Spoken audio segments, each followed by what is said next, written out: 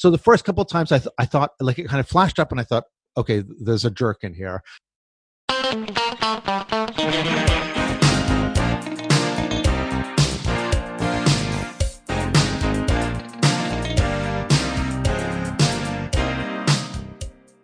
Hello and welcome to Who's Zooming Who, a podcast for teachers who are currently teaching online. I'm one of the hosts, Shaun Wilden, and the other host is... Lindsay Clanfield. Hello, everybody. Hi, Lindsay. I just moseyed into our Zoom room here. I know you didn't mosey in because I got the waiting room on. I had to let you in. That's true. You can't just mosey into my Zoom. Lindsay, explain the house rules for this podcast. Okay, so this podcast is for those of us teaching remotely or teaching online, and each episode chunk, whatever we call it, we set a timer for 10 minutes and we tackle a theme. So it could be a theme about a practicality of teaching online, something useful for teaching online, teaching English online, by the way, we're both English teachers, or just something relating to the online teaching world in general, which is, I think, what we're doing today. You ready with the timer, Shaun? I am. Did you want to tell the topic before we have the timer? So the topic today is, in fact, we're getting very meta. Our topic is Zoom, because it's been in the news a lot recently for good and for bad. And it is probably one of the world's most popular video conferencing apps at the moment since the coronavirus. Are you trying to preload before the 10 minutes? You just sorry. Yeah. Okay. So it's about Zoom. So ready? It's about Zoom, and our topic is to Zoom or not to Zoom. Ready? Timer can go on. Timer has started. All right. Okay. We're in a Zoom room now, so both of us quite like Zoom, clearly. Yes. Yes. In case someone listening to this podcast for some weird reason doesn't know what Zoom is a video conferencing platform. It has a free option and a paid for option. Zoom was founded in, well, wait a second, I think go on. It was I had it more facts. It was founded in 2011.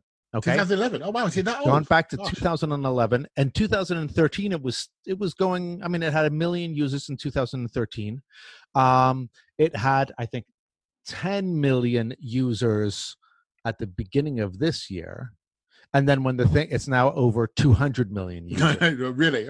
Yes. Did you buy any stocks and shares in it before a pandemic? Yes. So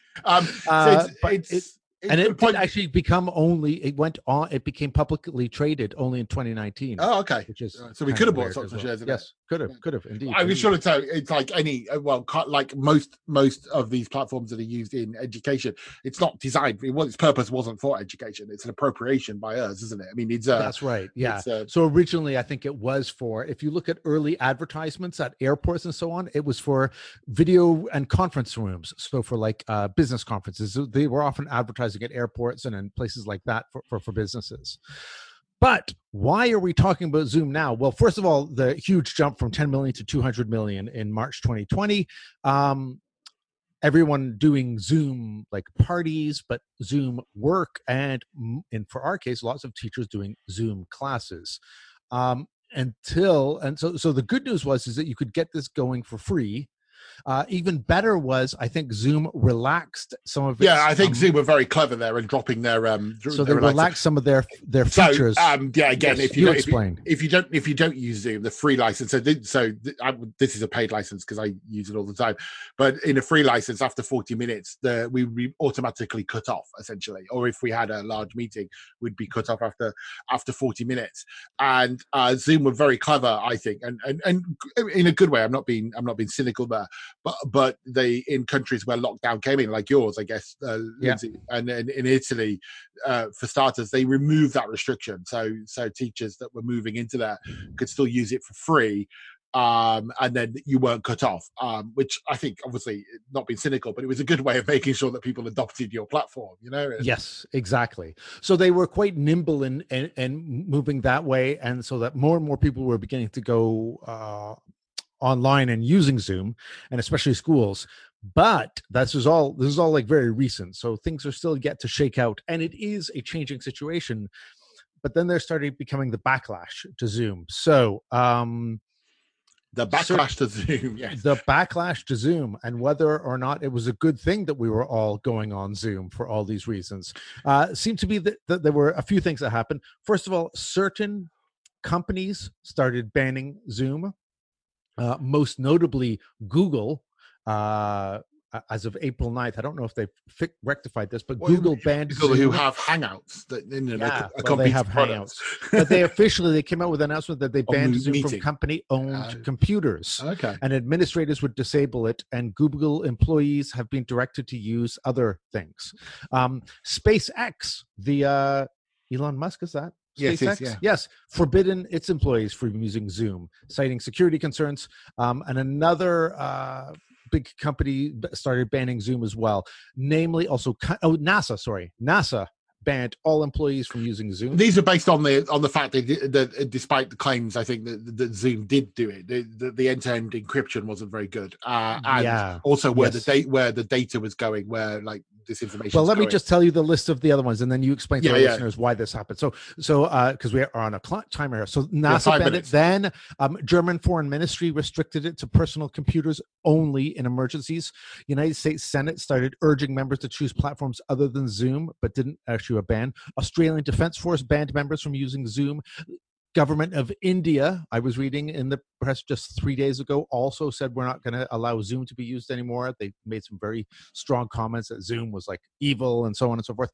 Educational institutions began banning it. Most notably was New York City's Department of Education that banned teachers from using Zoom, encouraging them to use Microsoft Teams and various other smaller Teams. I mean, that works. It's one of the things that it's an argument I'm having here at the university here in Oxford at the moment, because Teams is inbuilt into our accounts here.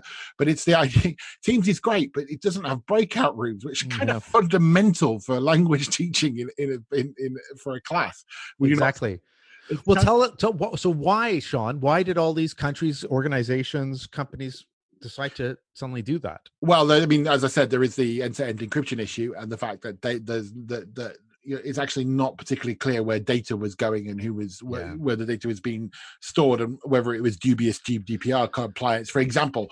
But of course, what really hit the headlines was, and presumably this will be in the dictionary by the end of the year, the concept of Zoom bombing, which you've experienced. I mean, I've never experienced it, so I find it hard to concept, but I do know people have experienced it. Okay, so since I was a victim of Zoom bombing, 4 minutes, Lindsay. is... Sorry? 4 minutes. Yeah. So Zoom bombing is when somebody uninvited and unwanted joins a meeting, basically to cause disruption and like screw things up. So there've been several famous things. Zoom bombing, so you've got a Zoom room, you've got a link that you've sent out to the Zoom room. That link has managed to get out, or people have managed to hack into it or get access to it, and some uninvited person comes in. And examples of bad behavior would be swearing in the chat box, would be insulting other people, would be more alarmingly and more what raised a lot of attention was posting images on the shared screen, normally pornographic images, maybe violent images, and just generally being like, the kind of trolling behavior that we're. But this is why it's interesting to say the word trolling, because I find that interesting, because there's this implication that Zoom bombing, because it's given a new name, is something new. I've experienced it in other platforms. So like I do, yeah. I'd say I use Adobe Connect and Zoom the most. Of all the different platforms I'm on, and I've seen trolling in Adobe all the time and throw people out. But I think the other, and in addition, there was another security thing where there was a vulnerability to your camera and microphone being made public. That was a little more alarming.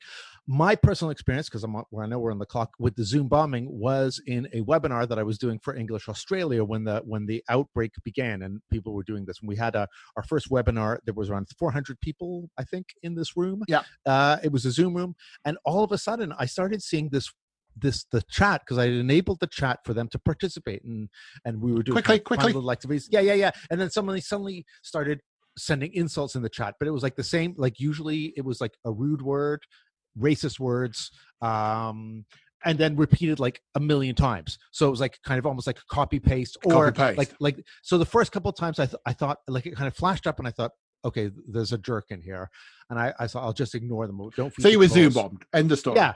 End of story. I was Zoom bombed. They finally kicked the person out. So why is it happening? I'm gonna speculate and be really generally. A lot of teachers moved online very quickly. Zoom is really intuitive and really easy to use.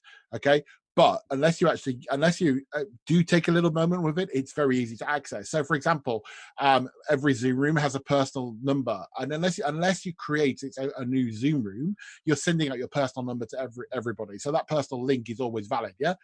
Secondly, Zoom, you need to go and check in the settings, and people, of course, were jumping online and not going into their settings and setting up the room. The same way on Facebook, like you would lock down who can see a photo or lock down and do that. People were just jumping on Zoom and not realizing, and rightly so, they're panicking about being online, not finding the settings in the room. And then thirdly, and I do find this very difficult to comprehend, especially in the world in which I live with a lot of technologically sound people were sharing links to rooms instead of having invites to meetings or invites to lessons. We're sharing links publicly, which can only lead to trouble, I'm afraid. Yeah. So what to do as we move into the last thing? What to do? Does this mean that we use Zoom? Do we ditch Zoom? No. Do we? No. You're in favor of using Zoom. By the way, has recently done several security updates, and I imagine they are responding. They've admitted that they were weak. They admitted they were weaker before, but they're doing things about it. Other alternatives to Zoom? Zoom isn't the only player in town. Oh well, right? I think we're missing some steps. I mean, one, use the waiting room. Lock the meeting when people are in. Use a generated URL rather than your personal URL. Give the meeting, if you need it, a password. Personally, I really dislike the new password feature, but there you go. Disable private chat. Disable screen sharing. All these things will make the room a lot safer than doing it. I mean, you've got all these teachers that have just panicked about learning Zoom and now been told to go somewhere else. It just doesn't work. So don't panic. Just take a moment and look at how to set up the Zoom properly and do it that way. Oh, all right. Okay. And that's the end of our time. All right, then. See you next time. Okay. Thanks, everyone. Bye.